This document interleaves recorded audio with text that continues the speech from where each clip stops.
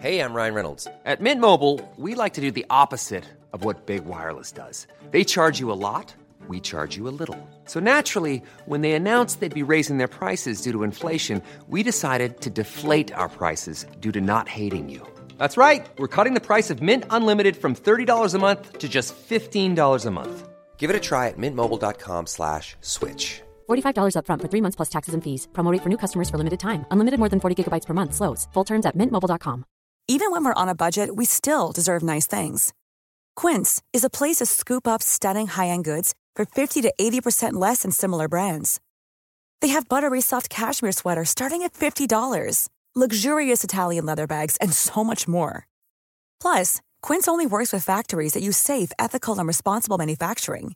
Get the high-end goods you'll love without the high price tag with Quince. Go to quince.com/style for free shipping and 365-day returns. Today we're starting with Chapter 16. Chapter 15 ended with Jane rescuing Rochester from his flame-engulfed bed. He was already showing signs of his attachment to her. He literally would not let go of her. But we also started to see signs of his changeable mood. One minute he said, "My cherished preserver, good night," while holding on tight to her. Then seconds later he said, "Well, leave me," and let her go. It's no wonder that at the beginning of Chapter 16, the morning after the bed fire, Jane is flustered. She sees Grace Poole, who does not seem to feel guilty at all about having lit Rochester's bed on fire. But Grace does warn Jane to start locking her doors at night. Even in a remote place like Thornfield Hall, danger lurks.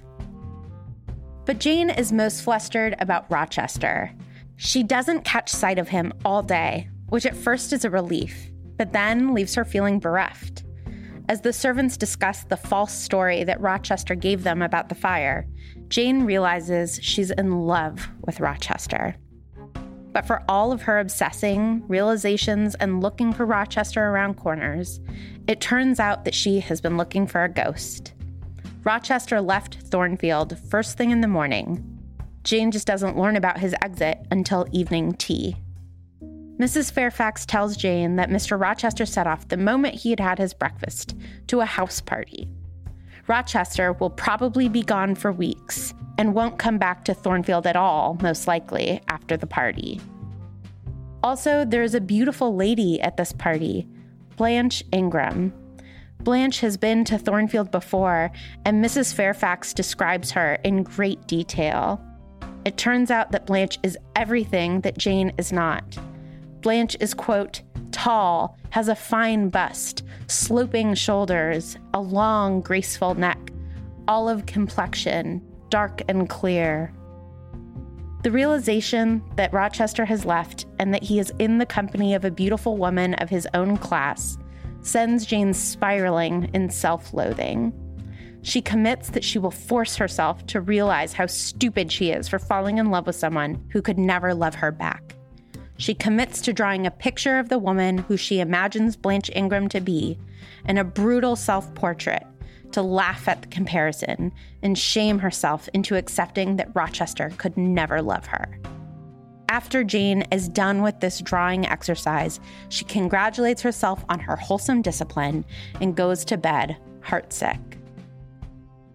At the start of Chapter 17, a week has passed and Jane is still in pain, missing Rochester. She's doing a lot of negative self-talk, trying to get over him. Then a letter arrives to Mrs. Fairfax. Rochester is going to come back and is going to bring a big party with him. Temporary servants must be hired and the whole house must be prepared. Adele is delighted, and so is our Jane. Jane gets busy to distraction, helping set up the house. While she's in the kitchens and below stairs helping to set up, she overhears two maids talking about Grace Poole. They talk about how much money Grace gets paid and that they wouldn't want Grace's job. But when they see Jane, they stop talking. Doesn't she know, one of them asks? It seems, dear reader, that Jane does not know. The party finally appears. Adele cannot contain herself. The beautiful ladies in beautiful dresses, so much excitement, and Rochester is back too. Jane and Adele are summoned to go for the evening to spend time with the guests, and it is here that we meet Blanche Ingram. Blanche Ingram is beautiful and talented, but she's awful. She tells stories of how she tortured her governesses as a child with pride. She talks about Adele in front of her, pretending Adele is not in the room. She is haughty and rude. Here is Roxanne Eberle talking about Blanche and comparing her a little bit to Helen Burns. With Blanche Ingram, I think that's an example of the kind of female figure that Mary Wollstonecraft writes about in Vindication of the Rights of Woman, whose desire for power and the charisma of her personality warps her into this kind of tyrannical, cruel figure who cannot see sisterhood with anyone, not her own sister, let alone with the governess in the corner of the drawing room. So both those figures are warped by the cultural demands upon them. The middle-class kind of pious minister's daughter in Helen Burns, and then the gentry, beautiful woman of the kind of striving middle and upper classes. I worry about Blanche. She's in her mid-20s now, and there isn't much for her to do but get married. She's going for Rochester hard, and it's understandable why. Up until now on Air, we've been talking about power and desire, and we've been using these two concepts as flashlights to go through this mammoth text. But up until now, who has the power and what's wrong with it is clear. Brocklehurst, Mrs. Reed, the church, the state. Boo, bad power. However, at this point in the book, after Rochester has decided to marry Jane, and Jane is in love with Rochester, but the two haven't talked about it yet, the power gets much more confusing and much more important. What are we supposed to make of the scenes in these chapters when Rochester summons Jane to watch a charade game where Blanche and Rochester act as bride and groom? It's such a strange power play and leads me to believe that he doesn't understand the power that he intrinsically has. Rochester and Jane do not have more than a moment alone in all three of these chapters, in which Rochester catches Jane for a moment because her sandal has been untied. Rochester follows her out into the hall and asks Jane, "Why did you not come to speak to me in the room?" This moment is fascinating. Rochester, who can leave for weeks at a time and then come back with 15 people, who can require Jane not just to attend an evening, but to endure insults at another woman's hand. He doesn't realize that Jane does not feel empowered to go up and talk to him. His desire for her has made him feel weak, as if she's the one with the power.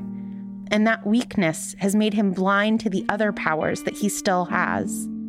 A man who does not know his own strength can do a lot of damage with what he thinks is very little motion. In chapter 18, two big things happen. While Rochester is out of the house for a day to tend to some errands and milk it, a guest arrives. The guest, Mr. Mason, is handsome, but repels Jane for, quote, "There was no power in that smooth-skinned face, a full oval shape."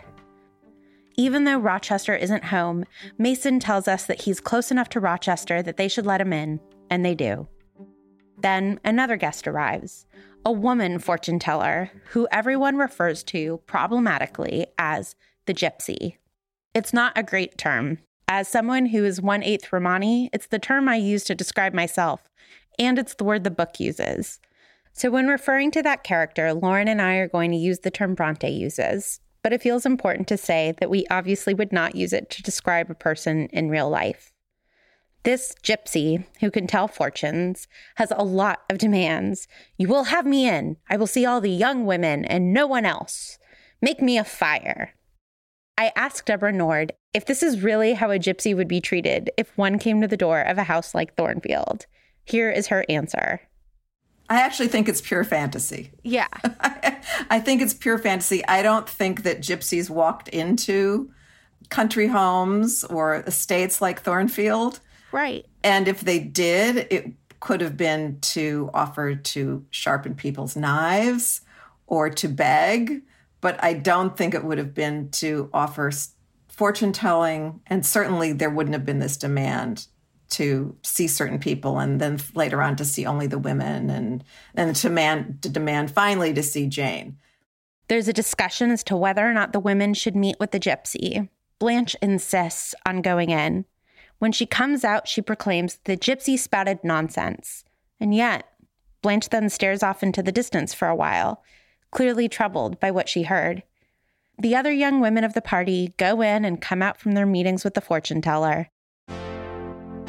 Then the butler comes in and tells Jane that the gypsy knows there is one more young woman in the room and insists on seeing her.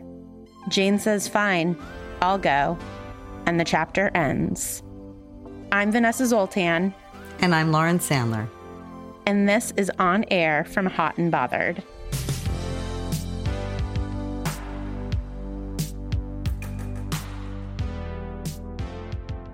Okay, Lauren, what do we need to know? Please, Professor, before we jump in.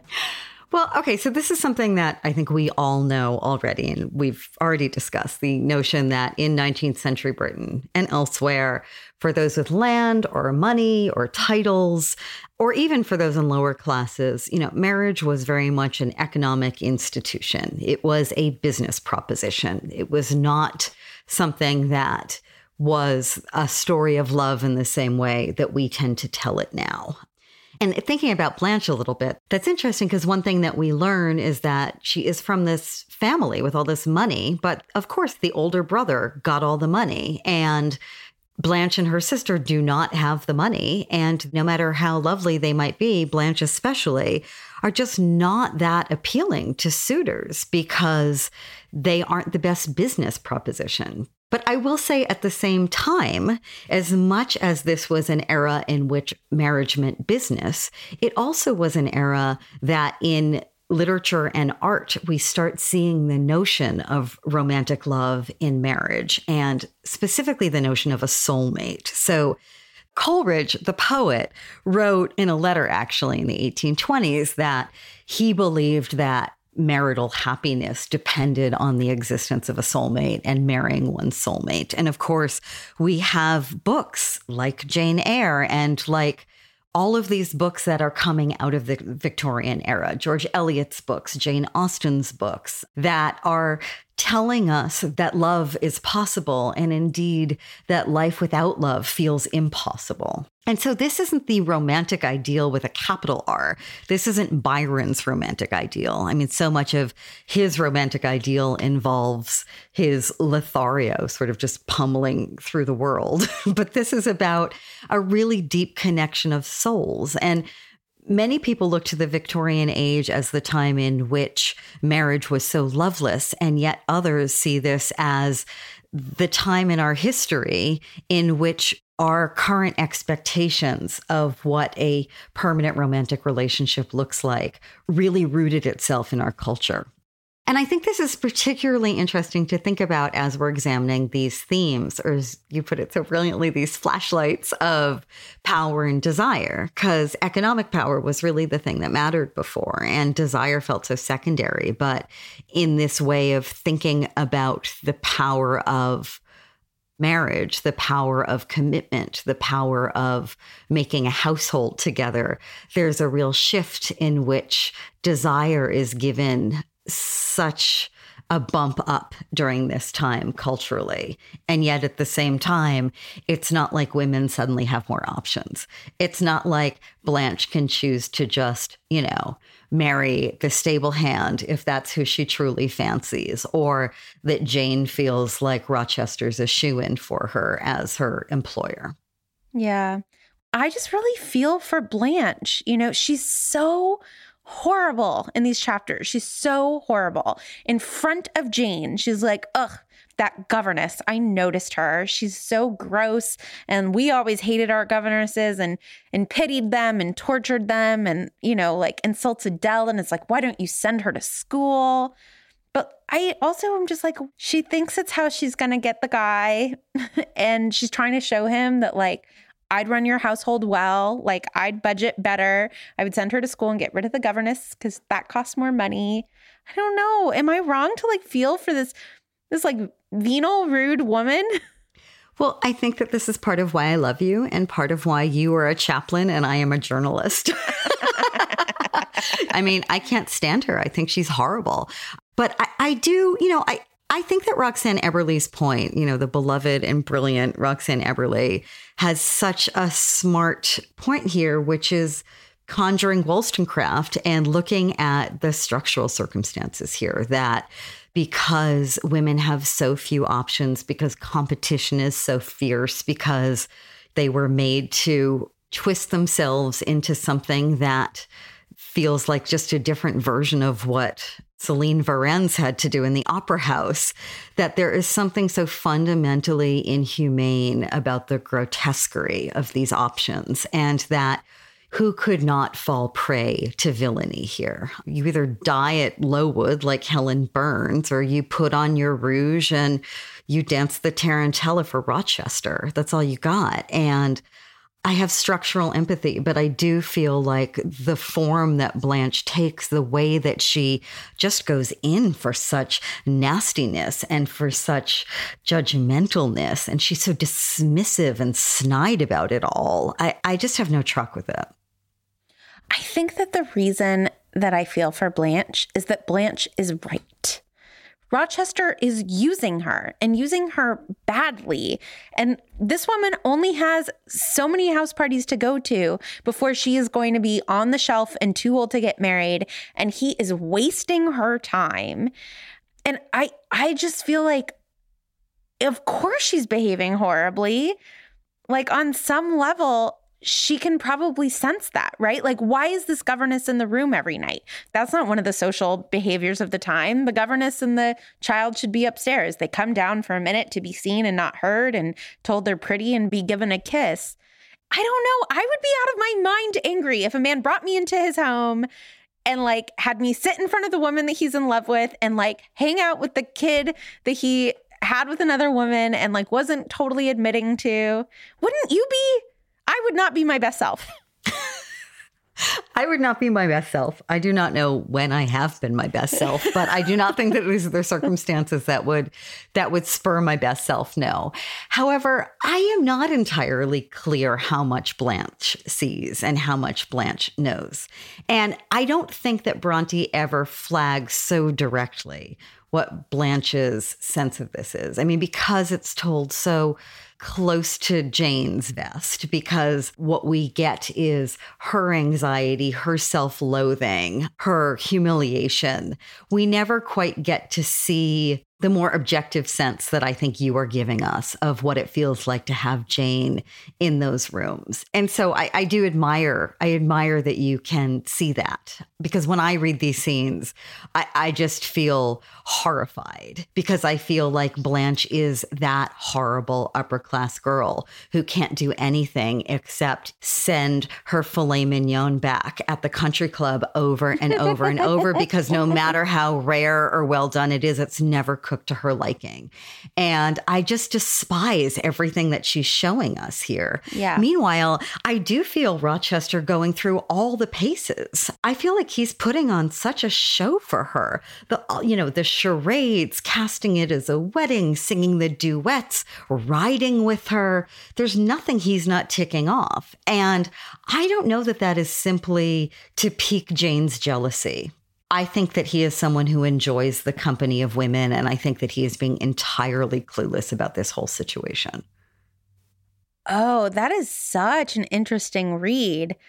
Oh, man, I read it so differently. I have a very generous reading to Rochester that I've been laughed at before for having, but I read it as he needs to make it really look like he's going to marry Blanche, so that Jane essentially has to proclaim herself to him, so that it is enthusiastic consent.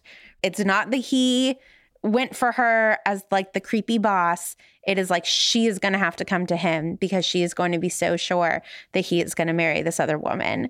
So I read it as like horrible to Blanche, like she's this unintentional mercenary, but that he really wants Jane to think that he's going to marry another woman, one, to pique her jealousy, but two, so that he never has to make the creepy first move. And any first move from him, being 20 years older than her and her boss, would be a creepy first move. But tell me why you think he's clueless. Or, sorry, tell me that I'm wrong. Well, I'm not convinced that Rochester would care about making that creepy first move, especially when we think back on the many things that he's done already in his lifetime, many of which we don't even know about yet at this point in the book. But the things that we do know about, he was very comfortable taking a courtesan lover and shooting her lover and, finding himself in precarious situations all over the world. And I do think that he probably feels as though perhaps he is supposed to marry Blanche or someone like Blanche if he can stand it. And that the process of being at Thornfield and longing for Jane is something that he finds unraveling. But look at how he treats Jane. I mean, the day after she saves his life and he commits himself to her, the morning after she falls in love with him, he disappears without a word to her for weeks and then comes back and doesn't even acknowledge her. I mean, the behavior is so outrageously cruel to me that even if it is just a form of manipulation, it's hard to me. And I don't think it's just a form of manipulation because I don't think that that's how love is treated. And I think that well, he knows that there's this very special thing about Jane. She's, this 18-year-old pale-faced governess, when of course he's supposed to go off to the shooting parties and have the dinners and play charades and be surrounded by, the bosoms and olive skin of all these appropriate conquests. I just think that in the end, he can't help himself and he feels mad for stating such intentions and having such feelings. And I think he's horrible because of it. I despise him. I cannot believe that this is the man that our wonderful Jane has fallen for. And as we go through these pages and she hates herself for what she feels, I feel her so deeply because he's that guy. And then once, he starts coming around, I feel like, oh, honey, no, run for the hills because look at how he's just treated you. Okay, let's look at the text that we brought today because I think that will maybe help us. It'll help us continue to disagree. Do you want to read it for us? Okay, so this is one of the many lines in these chapters that I think is now covered in highlighter and pen with marginalia next to it, if I may. It does good to no woman to be flattered by her superior who cannot possibly intend to marry her. And it is madness in all women to let a secret love kindle within them, which, if unreturned and unknown, must devour the life that feeds it. And, if discovered and responded to, must lead, ignis fatuus-like, into miry wilds whence there is no extrication. What does ignis fatuus-like mean? Google says it is something deceptive or deluding, a will of the wisp. Thanks, Oof. Google. So Jane is saying this, right? Jane is saying this. So let's wade into these miry wilds ourselves because I am feeling the impossibility of extrication myself. I mean, there's so much in here. There's so much about what unrequited love feels like. There's so much about how that's doubled down when that love is felt for someone who seems out of your league in a class sense, or frankly, I think in any sense. And there are so many points around this passage in these pages in which she is calling herself a fool. She refers to herself like Jane Eyre, make a portrait of yourself as this poor and lowly governess and never forgive yourself for feeling this way. So this language, though, is different. This is not her speaking so specifically to herself as Jane and to this specific situation. This is an aphorism that it feels like she is delivering to us for the ages, at least at this point in the book, saying, ladies, take it from me. Stay within your range. Don't feel too much. Keep it quiet. It's not worth it. And Lauren, this second part, this if discovered and responded to must lead Ignis Fatus into miry wilds whence there's no extrication. That's saying you'll get pregnant, right? It's if your love is discovered and the man responds to it. The miry wilds, right? That's not marriage. Miry wilds once there's no extrication. Sure, there's no extrication from marriage, but they're not miry wilds. So I feel this is saying and if it turns out that he digs you too, you're going to get knocked up. And Celine, you're just going to run off and be denigrated for the rest of your life by that man. Absolutely.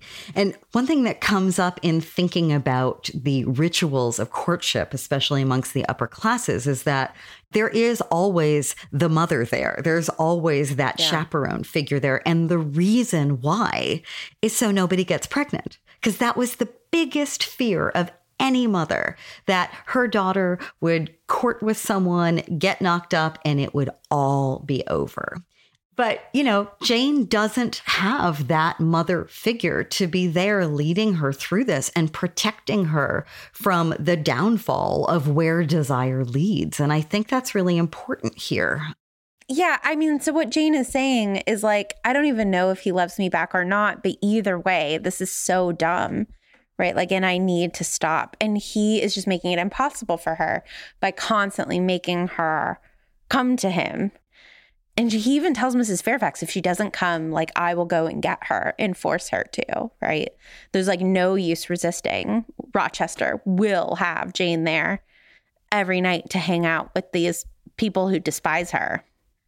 Which is part of why this enthusiastic consent argument doesn't quite line up for me, in part because he is obligating her so painfully in a way that it almost feels as though her employment is hanging by the thread of whether she shows up against her own will to watch charades after dinner. She says, I don't want to be there. And he says, I don't care. You have to come no matter what. Mrs. Fairfax makes sure that she is there because I demand it. He is playing the superior so much. It's revolting to me.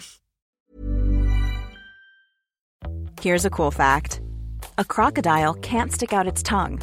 Another cool fact, you can get short-term health insurance for a month or just under a year in some states. United Healthcare short-term insurance plans are designed for people who are between jobs, coming off their parents' plan, or turning a side hustle into a full-time gig. Underwritten by Golden Rule Insurance Company, they offer flexible, budget-friendly coverage with access to a nationwide network of doctors and hospitals. Get more cool facts about United Healthcare short-term plans at uh1.com. I'm Sandra, and I'm just the professional your small business was looking for. But you didn't hire me because you didn't use LinkedIn Jobs. LinkedIn has professionals you can't find anywhere else, including those who aren't actively looking for a new job, but might be open to the perfect role, like me. In a given month, over 70% of LinkedIn users don't visit other leading job sites. So if you're not looking on LinkedIn, you'll miss out on great candidates like Sandra. Start hiring professionals like a professional. Post your free job on linkedin.com/people today.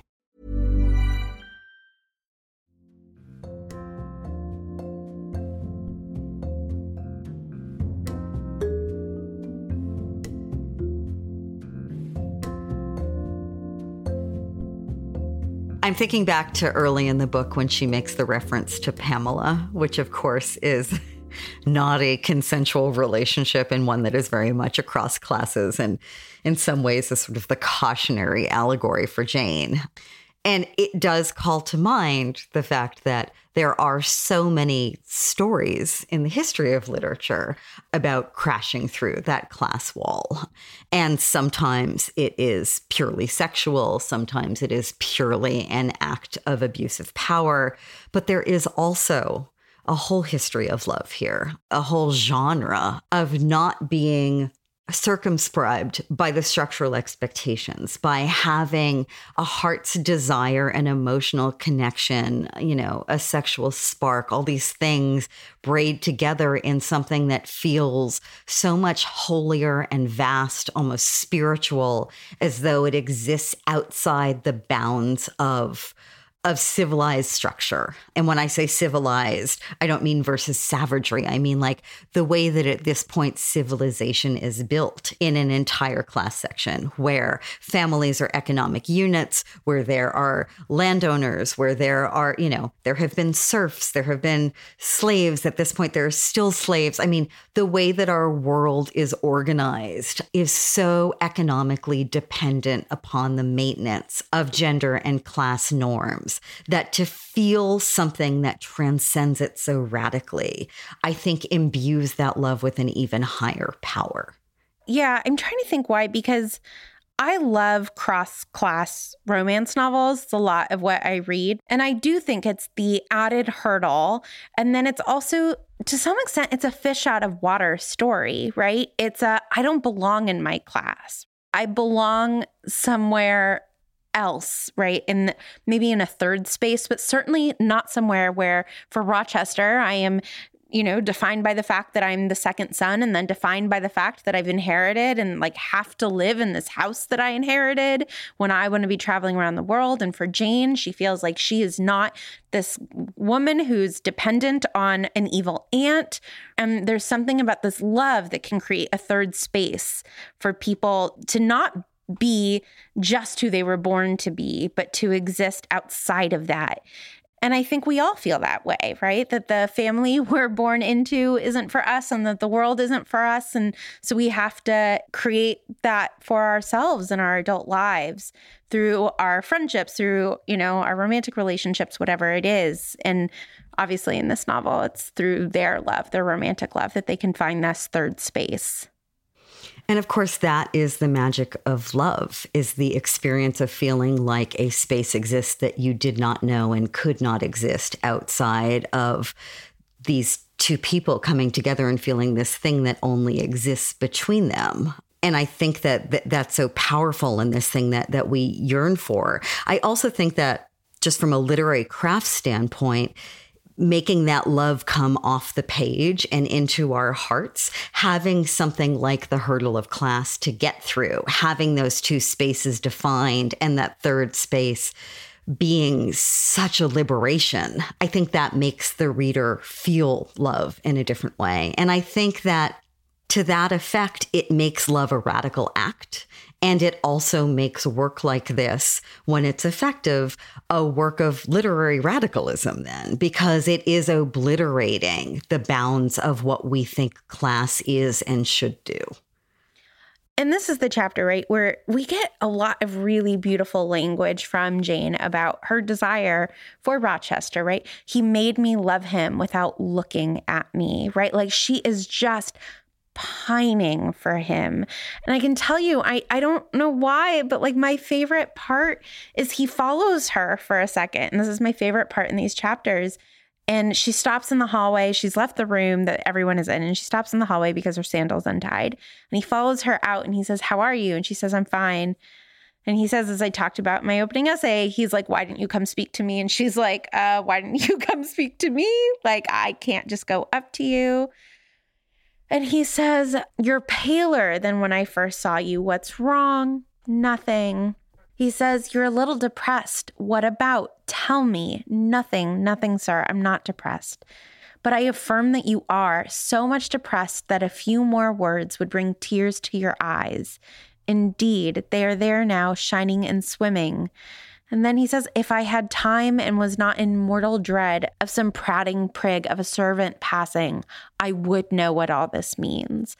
I don't know, regardless of whether he, to your point, is like, doesn't even know what he's doing and has resolved to marry Jane, but has forgotten about that resolution, is like, no, I'm supposed to marry Blanche. Or I think he, regardless of whether or not it's consent, is like conniving on a singular path to get Jane. He wants to know her. He wants to know what's wrong. He's noticing when she's sad, and he's like, I want to know why.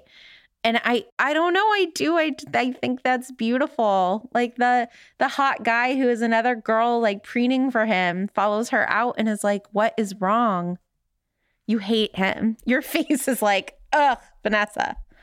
I want to peel off my kid glove and smack him twice across the face with it, left and right, and then very slowly put my glove back on and walk away. Why? That's what I want to do so badly, because they have this incredibly intense night where she saves his life. He says, I am indebted to you forever. He grabs her hand. He won't let her go. She gets back in bed. She's fallen in love with him. And without a word, he disappears for weeks. And then he comes home with 15 rich people and attempts to, court another woman right in front of her face after these weeks of falling in love with each other. And then he's like, oh, have I totally not talked to you for the past few weeks? Oh, did I just bring my new girlfriend back? And am I totally making out with her right in front of you at the dance? Oh, you're upset? I wonder why. Oh, sorry, I can't talk to you. I gotta go. I want to throttle him. And also just say, oh, these prattling servants are the reason that I can't talk to you about this. Bullshit. She's one of the domestics too. He doesn't want to be caught talking to her by any of the Ingrams because he's performing class. And I despise it. One thing, and then we can just agree to disagree. At the end of chapter 15, she rejects him. Like, he's like, stay, and wants to hold her hand. And she's like, I have to go. I'm cold. I have to go. Mrs. Fairfax is coming, right? And he has just like laid his heart out to her. He's like, it does me good to owe you my life. I feel no pain in your delight. Like, he has essentially declared his love for her, and she has run away. And so like, oh yeah, that time you almost drowned me. Like, that's so funny. Haha, look, I'm fine. I think that he sees this as a defensive move. And I think that that's idiotic of him, because I think he's forgetting that he is her employer and that she, at minimum, even if the love is unrequited, that like she's scared for her livelihood, right? Like, I think he's being an idiot, but I genuinely think that love can make us feel weak when we don't know if it's returned. And I think that that is what is making him act so dumb. And we will see in the next chapter, he acts even dumber because he is so unsure if her feelings are reciprocated. I am genuinely convinced by everything that you just said. And yet it's not what I want for her. And no. I think that kind of raises to me an interesting question about this novel and about, about Pride and Prejudice, about so many stories with romantic heroes who are more of this ilk, which is it possible to be a reader like myself who can't stand these guys and still feel drawn in and moved by these books? And I think it is, and I'm fascinated by why. And it's not this moment where he looks at her and is like, you are sad and I will know why. Like, that's not the thing that draws you in. Oh, it's so too late for me. If he came back 2 days after he left Thornfield, 2 days after she saved his life, and he said, I know, I didn't say anything to you. I left for 2 days. I am so sorry. Come sit by the fire. I was scared. Fine. This is bullshit. Okay, so Lauren, the one other thing that I feel like we absolutely have to talk about is Grace Poole. We like hang out with her in these chapters, and the conversation, right? So the morning after the fire, Rochester and Jane had this conversation where Jane was like, I heard Grace Poole. I think it was Grace Poole. And Rochester was like, yes, it was totally Grace Poole. Can't believe she did that. Not going to fire her, but she did super try to kill me. Then in the morning, Rochester's gone. Jane doesn't know it. And Jane and Grace have this conversation.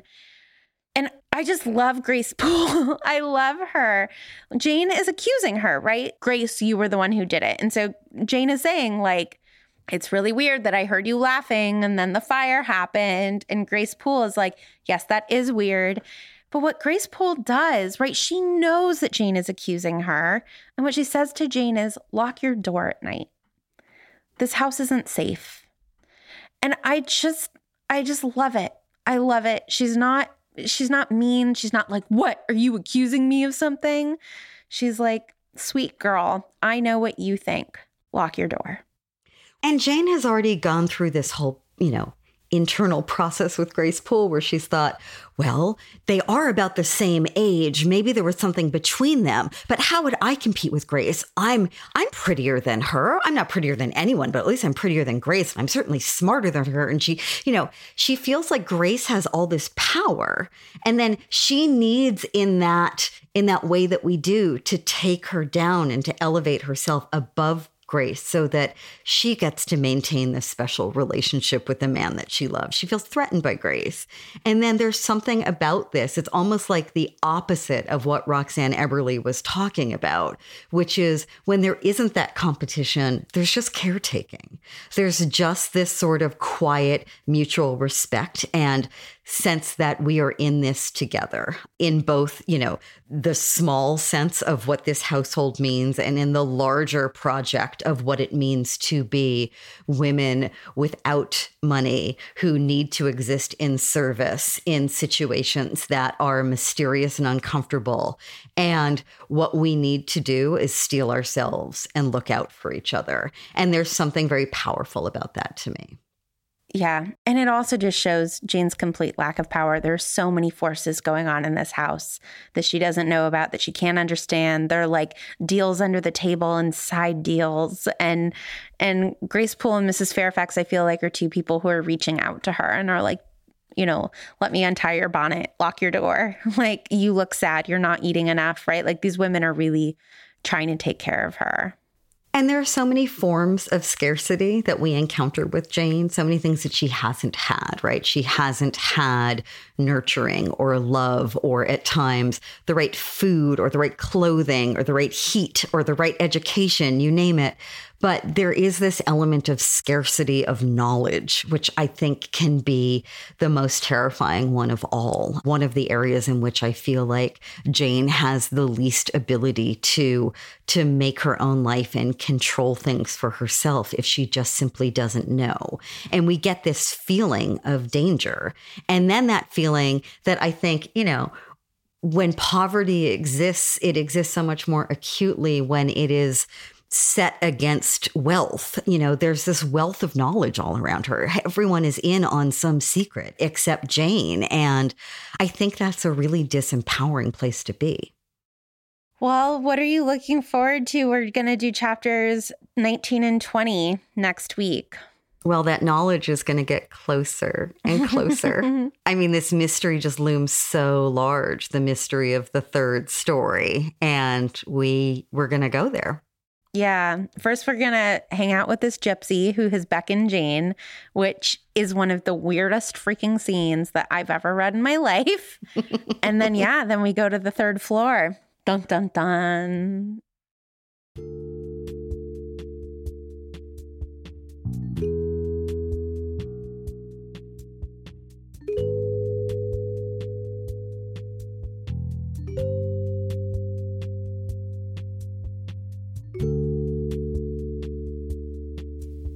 As I think everyone listening to this knows by now, I am feeling traumatized myself consistently by Rochester, which will only continue, and by elements of how he treats Jane, but also, why it is that so many of us tend to fall at times for people who mistreat us, who gaslight us, who ignore us.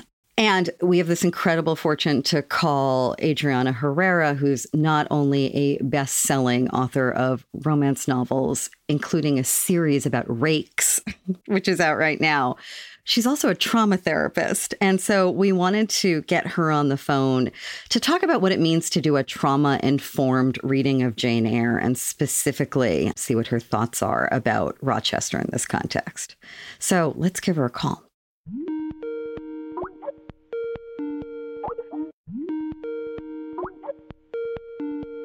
Hello, Adriana. Hi. I have lots to say about Rochester, specifically pertaining to trauma and women. Please tell us. To me, one of the big things with him is creating for Jane that sense of having to do all these mental acrobatics to justify his behavior, or the ways in which he is dismissive, and the way in which he minimizes her concerns, and the ways that he feels entitled to, behave in whichever way he behaves. And I think, as things develop in this story, we'll see just the heights that he reaches in that behavior, and how materially and emotionally destructive this man's persistence and being entitled to feel how he feels at the detriment of the women and the people in his life continues. Although I do always wonder about why it is that so many people are drawn sexually, romantically to the people they find irredeemable, right? There's who we can accept as a hero, and then there's who we want to go to bed with, or even more so, who we want to go to bed with us. So it's reminding me of, I did this piece for Elle years ago, right after Neil Strauss had published his book, The Game, which was like a pickup artist Bible. And I went to the house off Sunset Boulevard where Neil lived with this pickup artist named Mystery, who was Neil's guru. And I did a whole workshop with Mystery. And in this workshop, what the men were being taught in this workshop was a term that is now common, which is how to neg, how to put down women so they'll want you, how to ignore women so they'll want you. And we would go out to these clubs and I would see it work. I would see it happen. And it really got in me, this feeling of what is it? And not just in gender terms, just in human terms and in trauma terms. Why is it that people are romantically drawn to people who treat them like shit? And specifically in a way that is gaslighting and just sort of making people scramble for their attention and question their own worth. Okay, trauma, I think, has to do a lot with it, right? Mm-hmm. And I think a lot of the ways that we as people react to people's abusive behavior towards us is really tied to our sense of self and our attachments. And there's these skills that in the trauma field we call self-capacities. And these are certain things that people have or lack, people who have, for example, experienced complex trauma in their childhood, sometimes lack. And that's the self-capacity to feel self-worth, know that you are worthy of being treated in a certain way, an ability to self-regulate, manage your own emotion. And so when we don't have those things, we are looking elsewhere. It's other people are regulating for us and co-regulating. And we don't have that set boundary sometimes to be no, this is not okay. What you're saying to me is not okay. And it's not true. And those are certain things that some people have, some people don't have. A lot of us have childhood trauma. A lot of us have experiences in our childhood or in past relationships where we've internalized some of those things, and those things have become beliefs, right? And so I think that's part of it. And I think part of it is too that we live in a patriarchy. We live in a misogynistic world where women are socialized. And I mean cis straight women, right, largely, have been socialized to equate value to the men's attentions. And men have no bar for their behavior. The standard of men's behavior, the ground is not low enough. So it's not so much women as it is white supremacy and the patriarchy, because it is what we are socialized to work with. This is what we have to work with. It's interesting because we've talked before on the podcast about romance with a capital R, the romantic figure, the Byronic figure. What one of the professors we've spoken to, Roxanne Eberle, calls, the mad, bad, and dangerous boy. And of course, that is something that boys created. Byron created his own persona and sold it, and then it was replicated. And it's interesting to think about Bronte as a very smart woman, clearly. And as someone who has written a book that a lot of people think of as the first feminist novel, which is something that I struggle with a lot, as creating this Byronic figure as the love interest and creating a heroine whose own trauma story is never getting what she needs at all. And then this man denies her what she needs and then gives it to her. And that, like, you know, that's like, it's got to be like heroin, right? to have that experience from a trauma perspective. Yeah. I mean, and I do think a lot about women, right? Like last week, the like horrific law that is like basically like making abortion not just illegal, but like extremely like punishable in Texas has gone into effect. And as a woman, like I feel like some fantasy of some man who can come and protect me from the dangers of the world and like make me feel adored, worshipped, like everything in his life no longer matters, just caring for me and keeping me happy and fed and buying me things. And also like looking after like my sexual pleasure in a world where women are literally like shielding ourselves from all the ways in which like society can hurt us. And even when you see the writing on the wall, like this man's a stalker, he just bought an entire publishing house just so that he could control my schedule.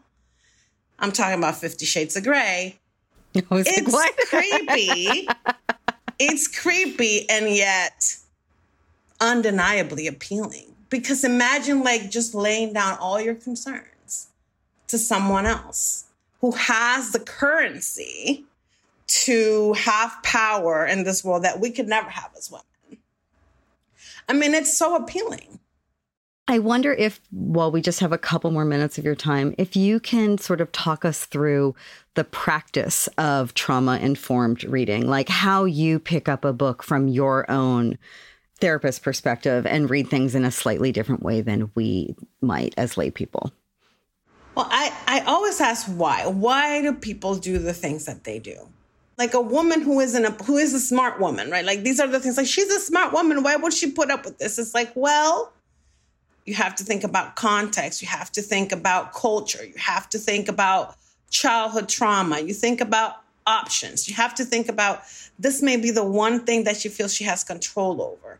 And like continue to question your own reactions, your own negative reactions to the choices that this woman has that you're not working with, right? Because I think that's also something that for us as women is important to like be mindful of, that our own trauma of the patriarchy and misogyny and the things that we have had to fight to have make us really project onto women that have different contexts and different choices than we do, a moralistic set of values that men have handed to us, and then we pour them into these characters, right? Like that's the other piece too that I think is important. Like, and the reasons why some things for us are acceptable and some things may not be. And how we hold, like I think always holding, that the reason why people do the things they do usually come from a place of a history of traumatic experience, something that was lacking and something that they're looking for. And I think that's something that we need to hold as we read these books too. And then always like pay attention to the things that are particularly hard for us and where that's coming from. Well, Adriana, thank you so much. I really do hope that we'll get you back. And yeah, I could talk about this stuff with you for hours. Thank you for having me. You've been listening to On Air. We are a small show, so we do need your support to run. If you can, please consider supporting us on Patreon at patreon.com/hotandbotheredrompod. We are thinking about doing next season on Pride and Prejudice and need your support in order to make that happen. If you love our show, please leave us a review on Apple Podcasts or wherever it is that you are listening to my beautiful voice right now. We are Not Sorry production. Our executive producer is Ariana Nettleman, and our associate producer is Molly Baxter. We are distributed by Acast. Special thanks this week to Roxanne Eberle, Deborah Nord, and Adriana Herrera for talking to us, Julia Argy, Nikki Zoltan, Laura Glass, Stephanie Pausell, and each and every one of our patrons. Thanks so much, everybody, and we will talk to you next week.